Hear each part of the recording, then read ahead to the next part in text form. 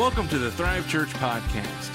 Listen anytime you miss a service or want to hear a message again from our Sunday worship services and select special services. Lead Pastor Brian Bougher, as well as guest speakers, will bring messages that will help you encounter God, love people. Join us for a virtual service on Facebook Live at Encounter Thrive, or for those comfortable, we'd love to have you for our in-person services Sundays at 10. To learn about us, what we believe, how to connect, how to give, or how to find us, visit the all-new EncounterThrive.com. And now, here is our message.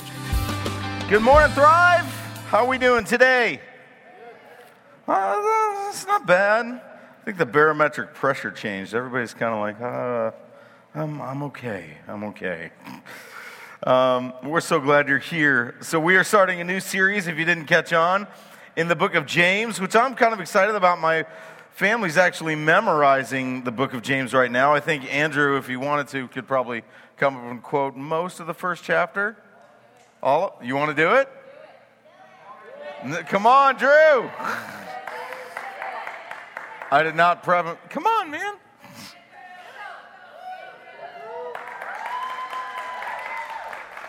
Promise nobody's going to be mad if you miss something. Thank you, babe. All right. You can't use my headset. You got to grab my mic. We're close. We're not that close. All right.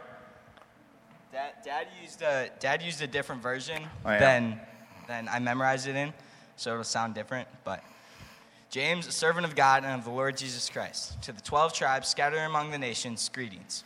Consider it pure joy, my brothers and sisters, whenever you face trials of many kinds, because you know that the testing of your faith produces perseverance.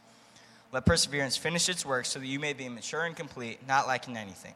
If any of you lacks wisdom, you should ask God, who gives generously to all without finding fault, and it will be given to you. But when you ask, you must believe and not doubt, because the one who doubts is like a wave of the sea, blown and tossed by the wind. That person should not expect to receive anything from the Lord. Such a person is double-minded and unstable in all they do. Believers in humble circumstances ought to take pride in their high position, but the rich should take pride in their humiliation, since they will pass away like a wildflower. For the sun rises with scorching heat and withers the plant. Its blossom falls and its beauty is destroyed. In the same way, the rich will fade away even while they go about their business.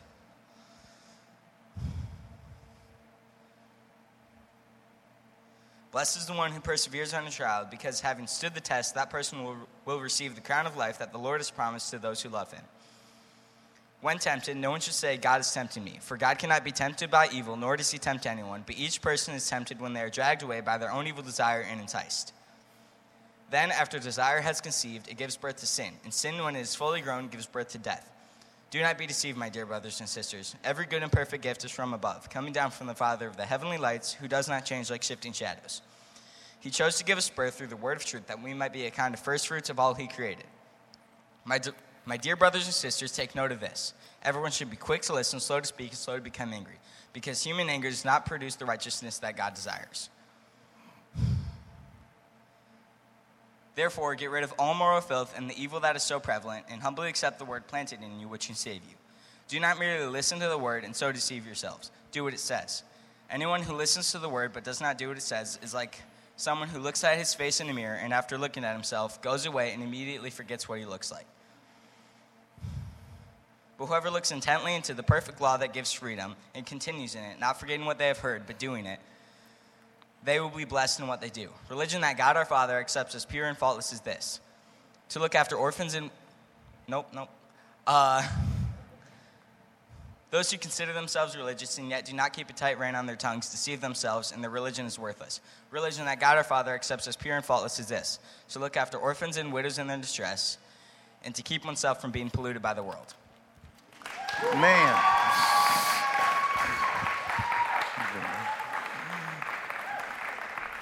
Yeah, he's got me beat by a long shot. Right? Let's go home. No. Can't do that. Yeah, I mean, impressive, right? Crazy. And I think the women are going through James as well Saturday morning, so just falls right in. We had a plan, we threw it out. We're like, no, let's teach on James. Speaking of, before we get into it, so I have one last 7 years of slaying giants car sticker here, And it is free for somebody who has a testimony from this week of something God did, who doesn't already have one. Oh, wow. That is rough. Nobody has anything God did in their lives, and they're like, I want to represent God. God did something. Come on. Somebody's got something. Guys in the sound booth, we're all talking. Nobody? I thought the whole purpose of my life, the meaning of my life, was finding... That's not it. Thanks. Nobody? Oh, nobody has anything God did in their lives this week, huh? Man, that is terrible, church. You need to pray more. All right, we're doing this 40 days thing. You should join us. All right. Well, then I guess I get to keep it, and I'll share some things that God did this week. Testimonies from this week. Well, here's what's cool. We have more guys praying now than probably we've ever had. Yeah. So we've been praying on Friday mornings with the guys doing the Hard 40. And I asked from the beginning, God, would you make us a praying church? For numerous reasons, besides the obvious. But one of the main reasons is we want God to get the credit for whatever happens here. And not us, and not good strategy, or good plans, or good execution, but the Lord. Like God did it.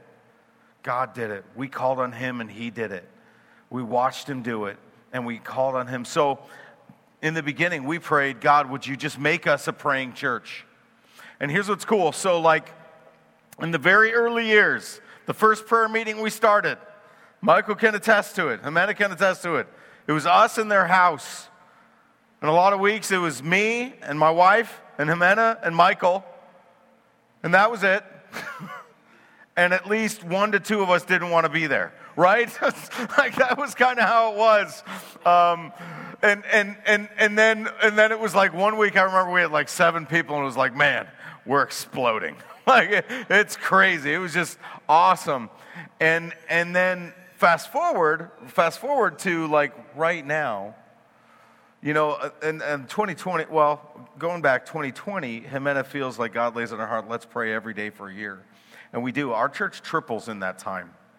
God just blows us up, does amazing things. And we gathered, you know, before others gathered, and He just led us through every step of that. And it was awesome. Now, women are praying, is it 2 or 3 times a week? Twice a week. Okay, there's 2 other groups praying outside of when circles pray. So at least 4 times a week, if we count Sunday morning right before service, 5 times a week plus circles, our church is praying. And here's what's cool. It's an answer to prayer that we're praying. Yeah, and that we're becoming a praying church. So how many know Chicago Tabernacle? Anybody here ever heard of that? Al Toledo and Chrissy Toledo. So her father, and Al Toledo's father-in-law, their larger church in the city, is a guy named Jim Cymbala. If you don't know who that is, he pastors Brooklyn Tabernacle. It's in Brooklyn. Okay, write it down. All right, so here's what's cool. In the early years, he came in and basically started pastoring this tiny little struggling church. And it was just dead, and he couldn't get anything moving. Nothing. So you guys may recognize the song. How many of you, if you're like, I have no clue what Brooklyn Tabernacle is, I've never heard of Jim Cymbala, nothing, or Chicago, how many people remember the song? Because we've sung it here, kids have sung it a bunch of times, Happy Birthday, Jesus. Hands up, put your hands up. Really? Happy birthday, Jesus. Come on. Man, you need to get to church more. Man, God's not moving in your life. I've never heard Happy Birthday, Jesus. Man, we are having an altar call today. So here's the thing. Happy Birthday, Jesus was written at Brooklyn Tab, one of the many famous songs that came out of that church, but it started from Jim Cymbala just saying, we're just going to pray. We're just going to call on God. Now that church, at least at its height, was something like 10,000 people. But get this, on Tuesday nights, their prayer meeting was 1,000 people. And he said, I don't count our church attendance by who comes on Sunday, but by who comes on Tuesday. Because those are the people who are being discipled and seeking God.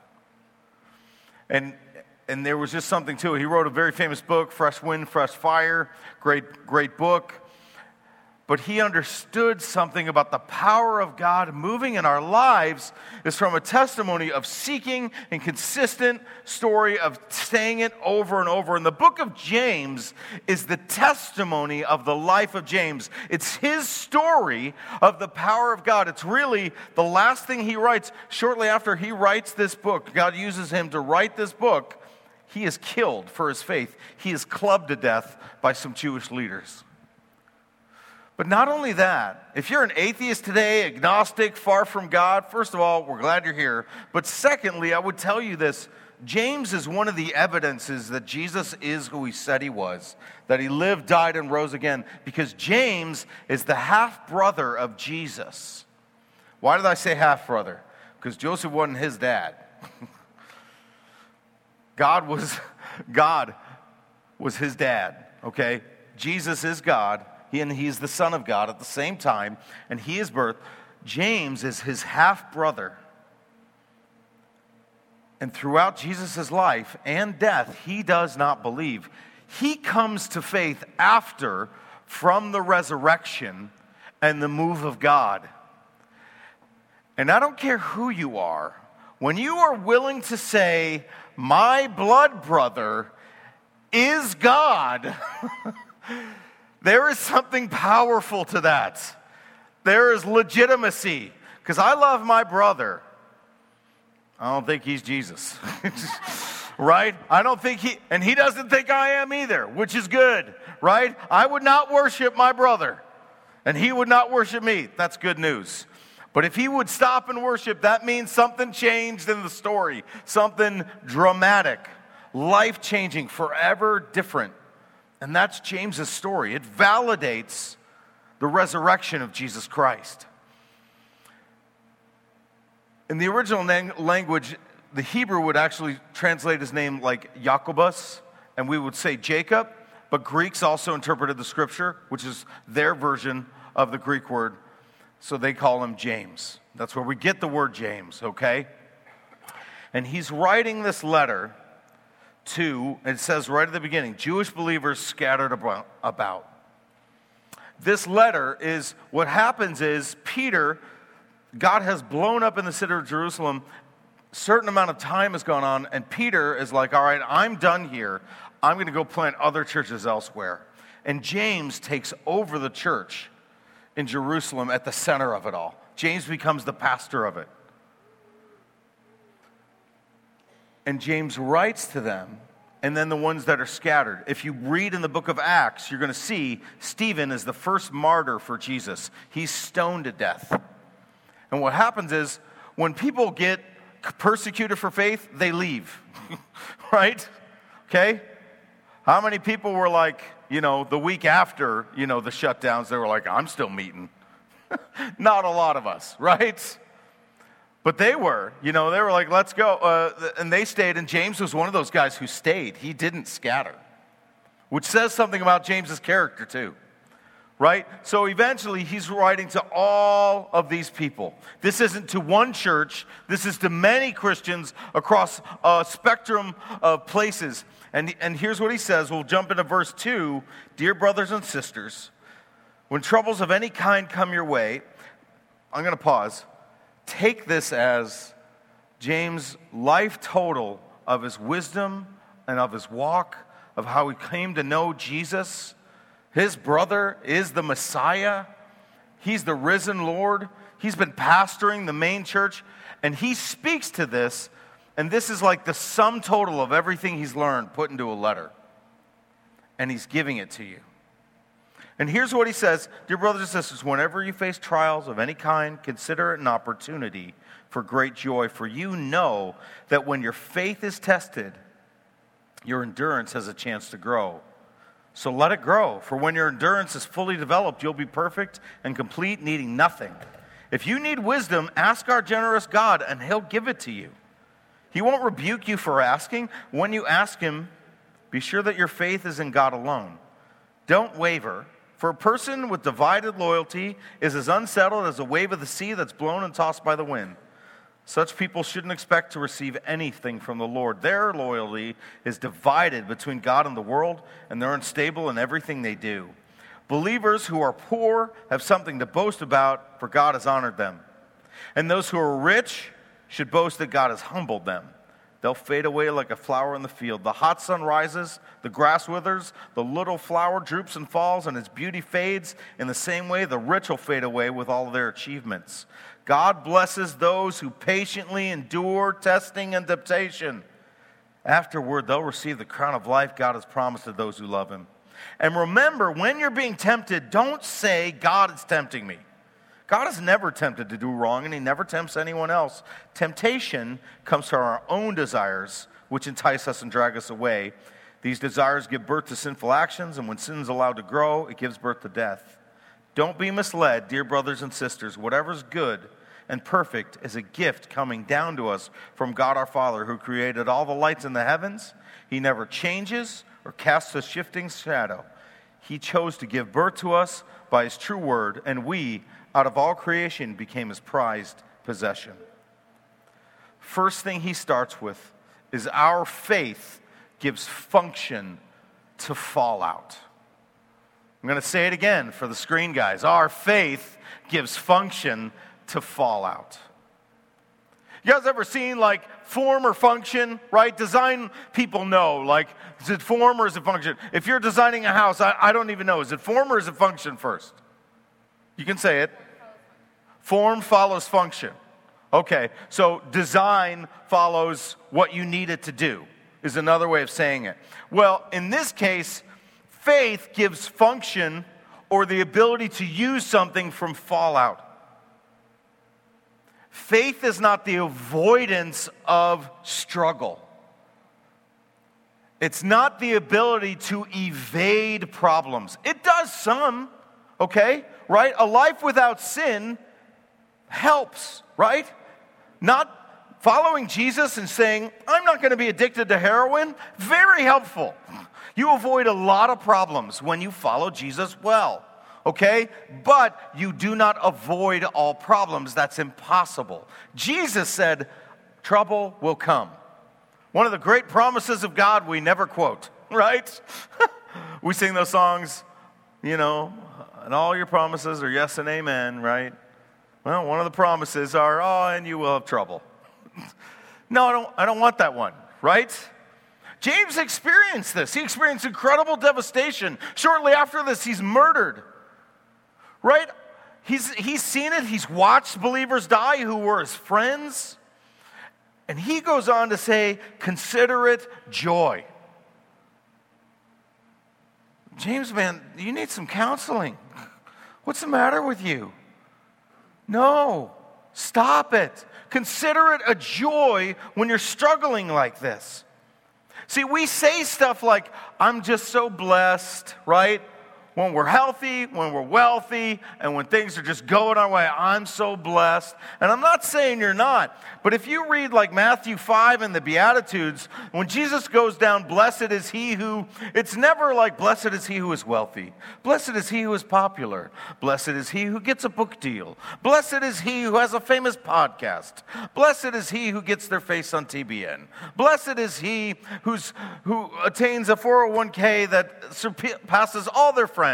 Blessed is he who has 7 houses in the Caribbean. Blessed, it doesn't say any of that. And I'm not saying those aren't blessings from God. They can be. Okay? But it says blessed is, anybody remember? Talk to me. Poor in spirit. What else? Meek. Lonely. Persecuted. Peacekeepers. People who mourn. Does anybody who mourn feel like, I'm pretty blessed?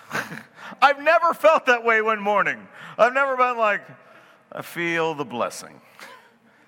And yet the Lord says, the Word actually says there's blessing in that. But God smiles on those in those moments. How many of us, when we're well off, when we're doing good, and if you live in the U.S., if you have running water, if you have utilities, you're in the top 4% of the world's wealthiest people. We are the ones that James is saying, hey, watch your soul. Be careful. The Western church is in a lot of danger because we're far more comfortable than we realize, and we're far more capable of quitting than those being persecuted for their faith in India and China. We're the ones in far more danger. James is saying you better watch your soul because this is way more dangerous than being killed for your faith. There, at least you know what side you stand on. Here you don't. Watch out. But consider it a joy when you're facing these struggles, when you're going through this stuff. How many of us have let our struggles, our problems, danger, grief, pain, how many of us have let those things in our life actually determine the outcome instead of saying, no, something will come out of this? If you're on a road of grief, and grief is a long road, when you're on that road, it's painful and it's long. It's not easy. But when you're on the road of grief, grieving somebody you love, somewhere along that road, you have to make a determination. Will God change me and will I grow, or will I stay here? And it determines my outcome. Now look, I don't mean, will grief change us? Yeah, absolutely it will. But we have an option even in grief to say, God, will you meet me and change me in it? How many of us keep fighting for breakthrough, but not for change?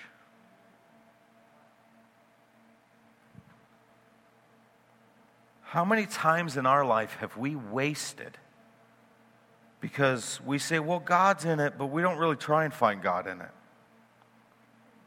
See, he goes on in verses 3 and 4 and verses 10 to 12 that faith becomes real faith, godly faith, mature faith is forged. What does that word forged mean? Okay, well, look it up. It says, if you look up the definition, it's in transitive verb, to advance gradually but steadily. To advance with an abrupt increase of speed, or to form by heating in a forge, or beating, or hammering into shape. Faith really doesn't become mature and complete without fire, without pain. Verse 12 kind of actually uses this word because in verse 3 and 4 and verse 12, it's the same idea. And it's this Greek word, it's called hupomeno. So I asked to borrow some weights today. This is a little less than I would normally use, but depends on what I'm doing. Sometimes, it depends. If it's a tricep stretch, I'd use it. But here's the thing. Hupomeno is this, okay? Hupomeno. Expand. Come on. We're Pentecostal. Say it again. Expand. There we go. Very good. You can talk to me, okay? Let's not have a conversation, but you can talk, all right? So expand, contract, right? And without it, what happens? We all know, right? We all know what happens when you lift weights long enough. What happens? You'll build muscle. But how are you actually building muscle? What's happening, Tony?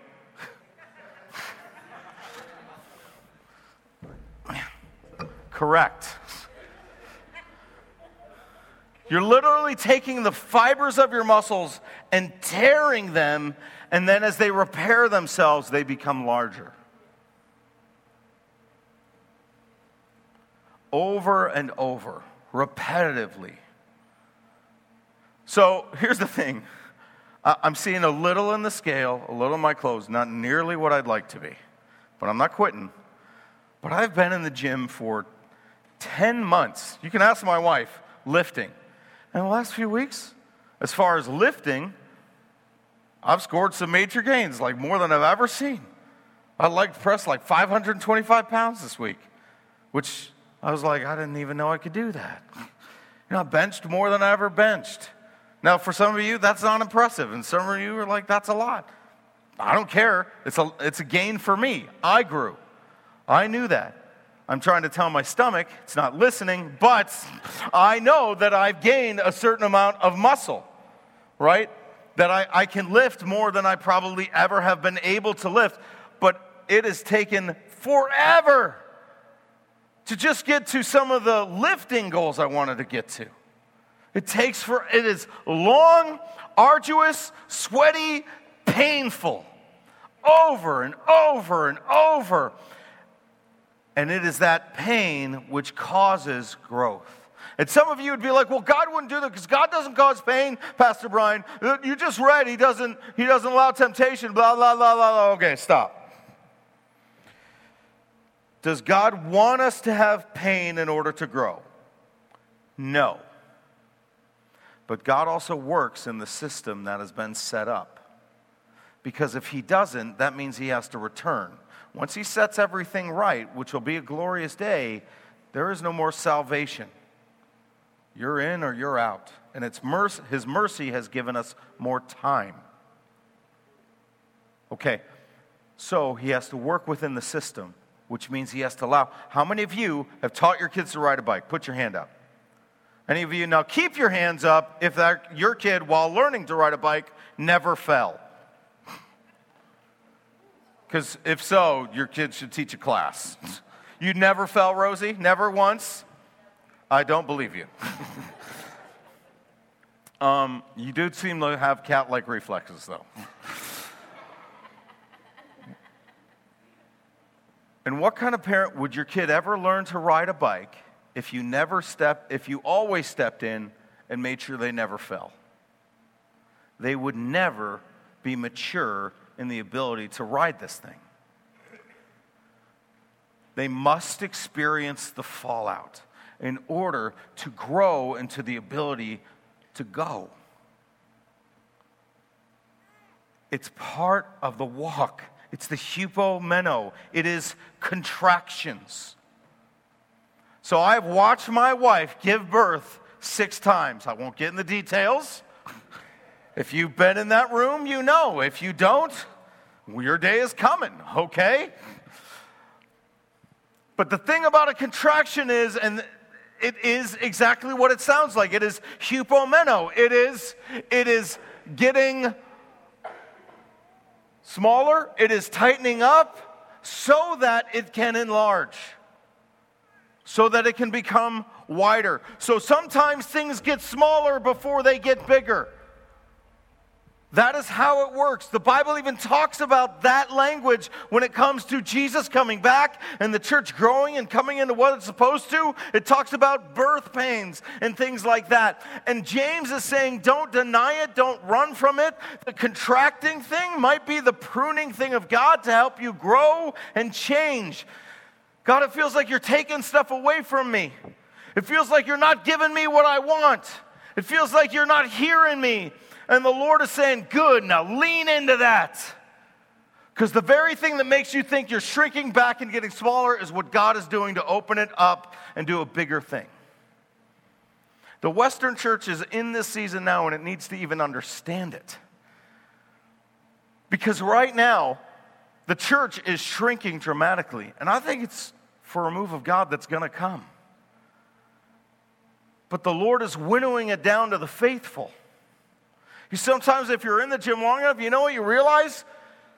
Today, I don't get to lift the big weights because I'm not there. And my body's just not doing it. The other day, I'm like, but I've lifted that other days, but I can't today.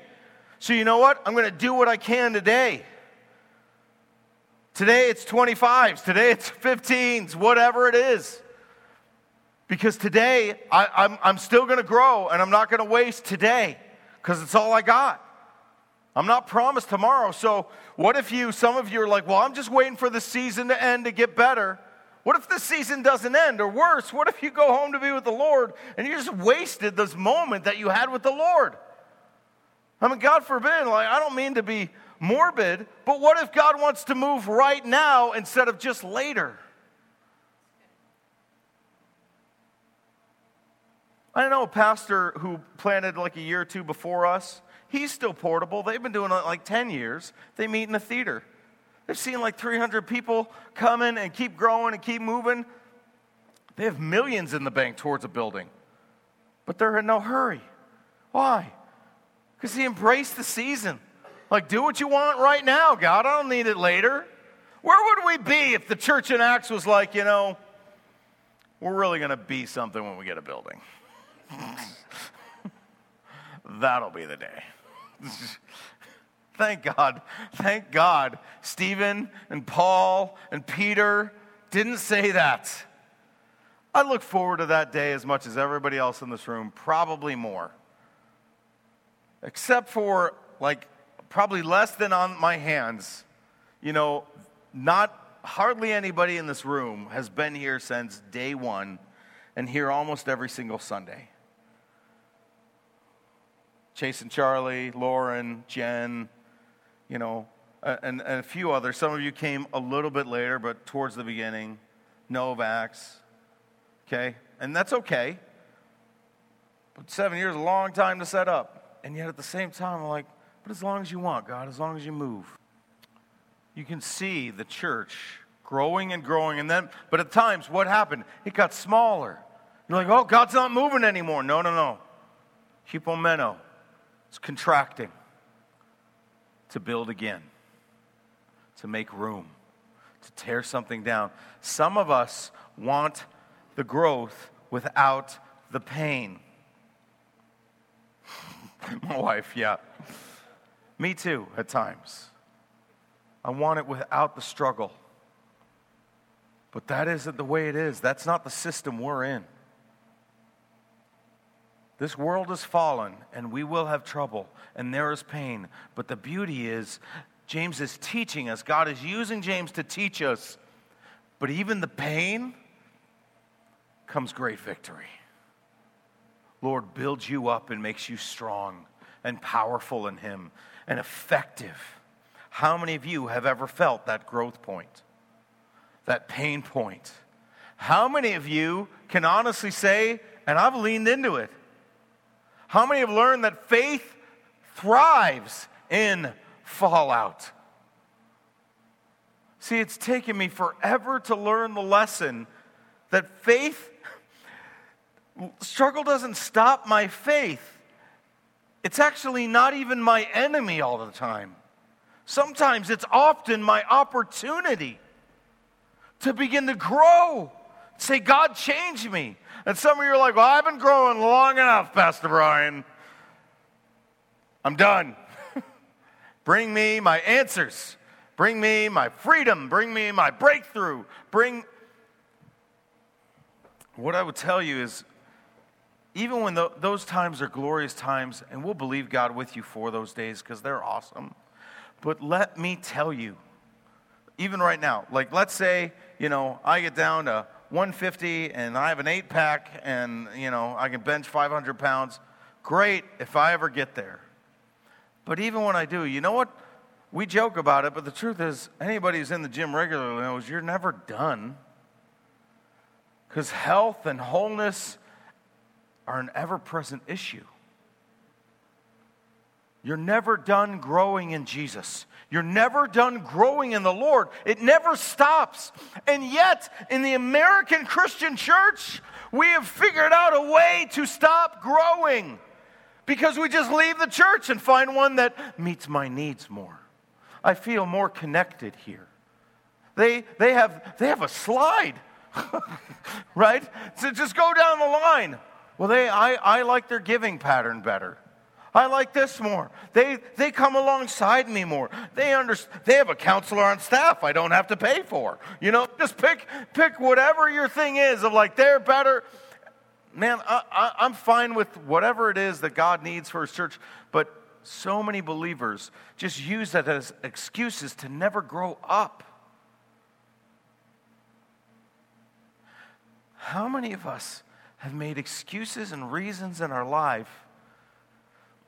We want all the blessing, we want all the breakthrough, and we want all the freedom. But who wants to actually be like Jesus? See, we want to see things that Jesus does, but very few of us want to actually act like Him. We want to do what He does, We want to see what he sees. But we don't want to be who he is.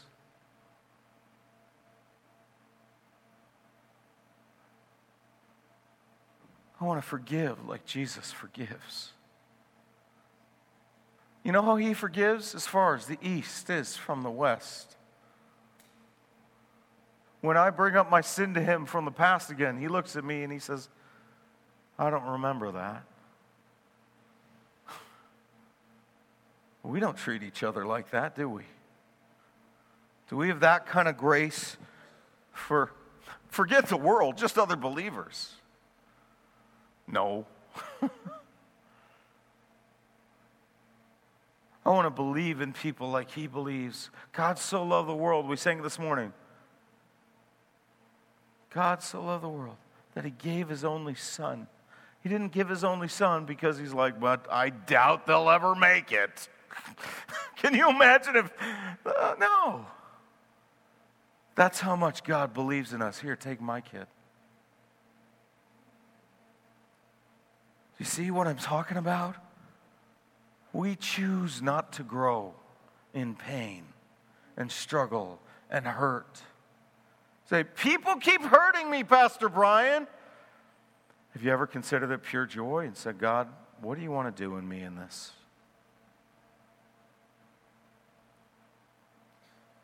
Because maybe, just maybe, God's allowing them to hurt you to help you. No, God wouldn't do that. You just said he doesn't tempt us. You're right. But he might be allowing, not causing. Allow and cause are two very different things, which is a whole other theological conversation. Okay? Sovereignty and causality are separate categories. Okay? Sometimes. Anyway, it's a course. Anyway, so say all that to say, if God's allowing it, I spent years being bullied. Years.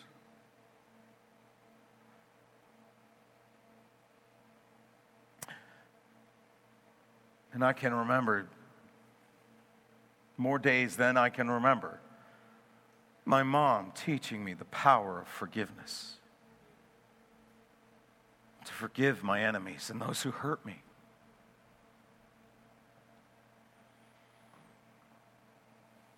When you're 10, 12 years old and kids are jumping you in the hallway and beating you and you're afraid for your life and they make fun of you and you don't even interact with them. They just do it to you.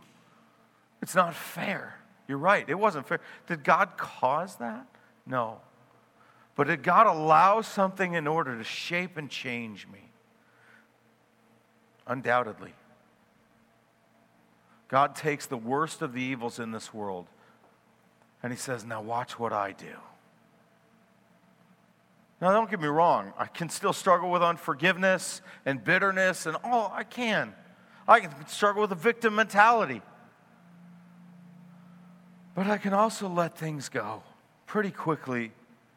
I can take a lot of hits and be like, and I still love them. I learned that from that time. You know, he goes on and he says, ask for wisdom to grow. Matthew Henry said it this way, ask for wisdom to grow instead of relief. How many of us have said, God, would you take this from me?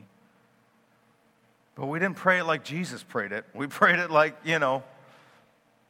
we would pray it like, Lord, you want me to have no problems ever. Amen.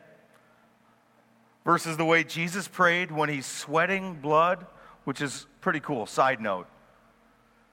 The most manliest moment in history is when the Savior prays.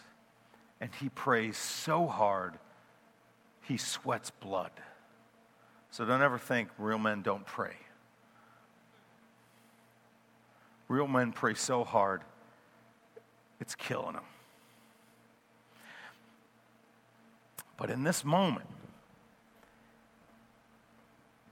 how many of us have said, don't take it away. Change me. I don't need you to change it. I need to change.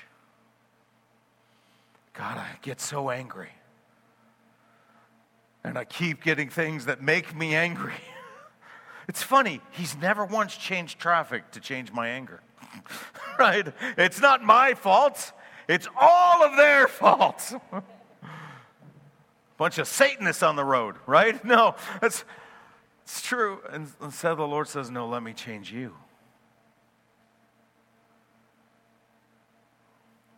How many of us have wanted that growth point that says, I need to change, Lord? And don't get me wrong, I'm not talking about God's love for you. His love for you will never change, no matter how much you do or don't change. Your growth is not a matter of God's love for you. Your growth is a matter of how much God can entrust you, how much weight He can put upon you. See what I'm saying? When I go to the gym, I can lift more now than I could. I can trust a certain amount that I couldn't before. And some of you are like, I don't want more. But what if more is a blessing? See, one thing I do know, it's one of the reasons I've lifted, is because I know the greater the muscle I have, the more fat I'll just burn in a day. Because the more muscle you have, the more fat you burn. The more spiritual muscle you have, the less things get you down and destroy your life. The more you let the pain grow you, the less pain gets into your life.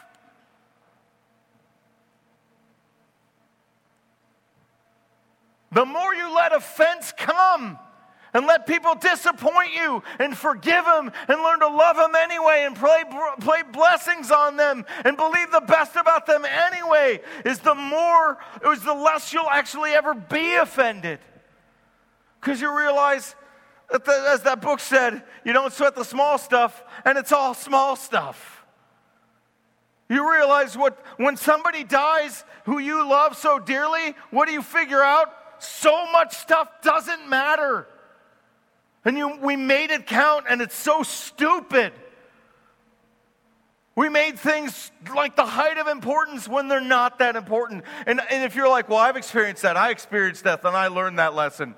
Believe me, as somebody who's experienced severe death in his life, the same struggles still come back around. You got to stay in the gym. You can still get bitter. You can still deprioritize the right things. And so many people do that. They choose comfort over conviction. They choose programs over progress. You know, how many families, like my kid's in this and they're in that and they're in this, and so I can't, how many families? I drive past every single Sunday. I drive past those soccer fields off of Bruce Road. And there are hundreds and sometimes thousands of people there every Sunday morning. Every Sunday. Now, some of those families don't know anything about it. And is there anything wrong with your kids playing soccer or sports or anything and being good at it? No, it's awesome. Good for you. Go for it. But at the cost of what? You say, I'm cutting out Sundays. I'm going to cut out Wednesdays. I don't have time for a circle. I don't have time for this. Why?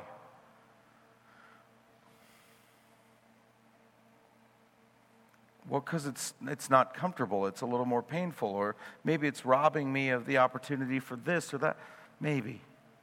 This is between you and the Lord. You got to figure that out. But I would always err on the side of the Lord and growth over the side of success and schedule.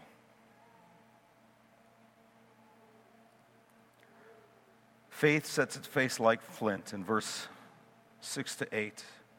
The double-minded man is faithless, single-minded, unwavering. He's a fool.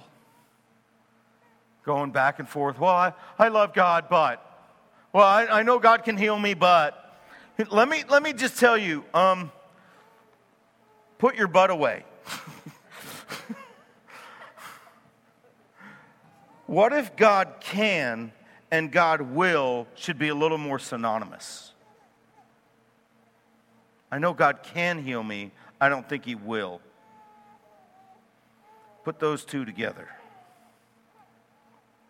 Well, I know God can deliver me, but I don't think he will. Put those back two together. You're double-minded.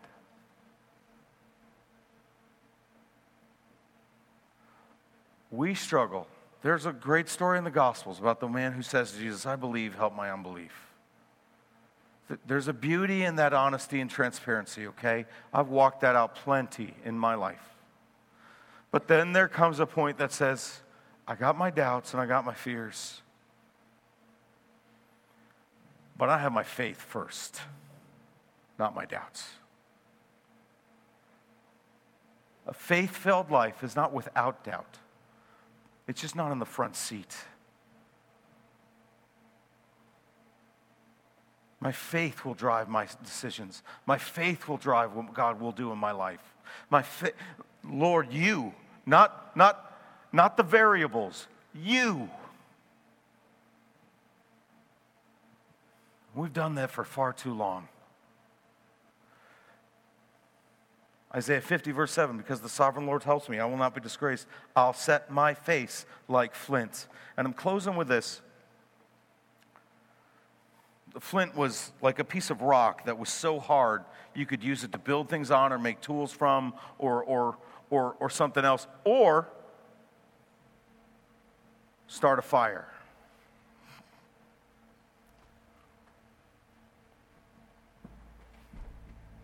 This verse here, in verses 6 to 8. We're going to watch something and then we're going to close. But Job 19, I posted about it the other day. Job 19. Job has lost his wife, or at least his marriage. His children are all dead. All his animals are dead that was his living. His health is gone. He's got boils all over his body, probably infection. And his friends have been laying into him saying, it's your sin in your life that caused your kids to die, caused your businesses to fail, your marriage to fall apart, and your health to vanish. It's your sin. Good friends, good friends. And in Job 19, with no hope, with no breakthrough on the horizon, with no sun shining, nothing, there's a phrase that people know quite well that became very popular. I know my Redeemer lives. He has no earthly reason to believe that. But he knows his God so well that in the midst of his hell, I don't know what's going to happen. I don't know if I'll ever get out of this. But I know my Redeemer lives. Years ago, in the throes of our grief after Seth died, I remember a few friends saying multiple times, lean into the pain. Stop running from it. Here's the problem. If you don't deal with your issues in life, they deal with you. If you don't lean into the struggle will lean into you. Stop fighting what God has allowed to be brought to your table and start saying, all right, God, change me. I need to grow up because I'm kicking at the goads and I don't want this. And if it's here and you're allowing it, I got to stop fighting and say, all right, do what you got to do in me. And help me not to rush this process. Because I've been fighting it a long time. And I'm done fighting. Thank you so much for spending some time with us. We hope this message spoke to you and helped you grow in your knowledge of and love for God. Visit us online anytime at EncounterThrive.com and reach out with questions, prayer requests, or comments. We hope to see you for our in-person services in Lockport, Illinois, Sundays at 10.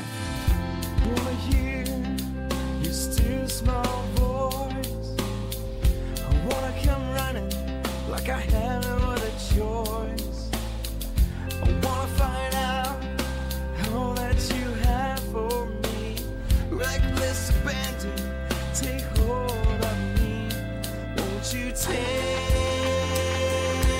me to the deep. So Lord,